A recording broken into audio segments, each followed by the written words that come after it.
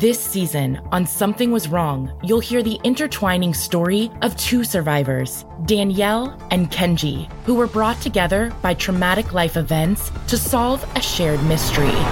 Who the f*** is Ardie? Like, something is seriously wrong. And never, ever in a million years did I think something like this would happen to me, like, ever.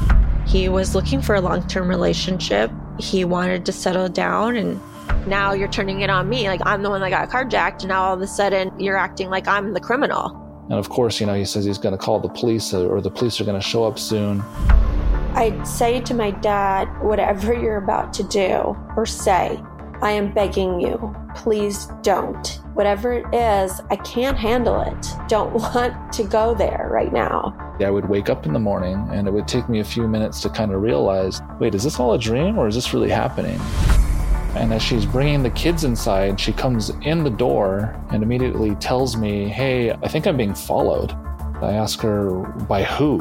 Are you just being paranoid? I then tried to call her, no response. And then 3 hours go by and I'm like, okay, something's wrong.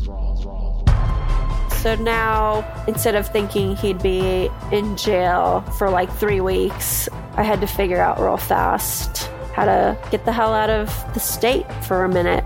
Telling me he's been in the army and he shot children, and that I would hear constantly about how he has no problems hitting women.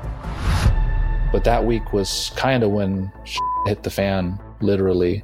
You're making this up. Please tell me you're making this up. And I'd be like, no, this is the truth. This is what happened. This is what's happening.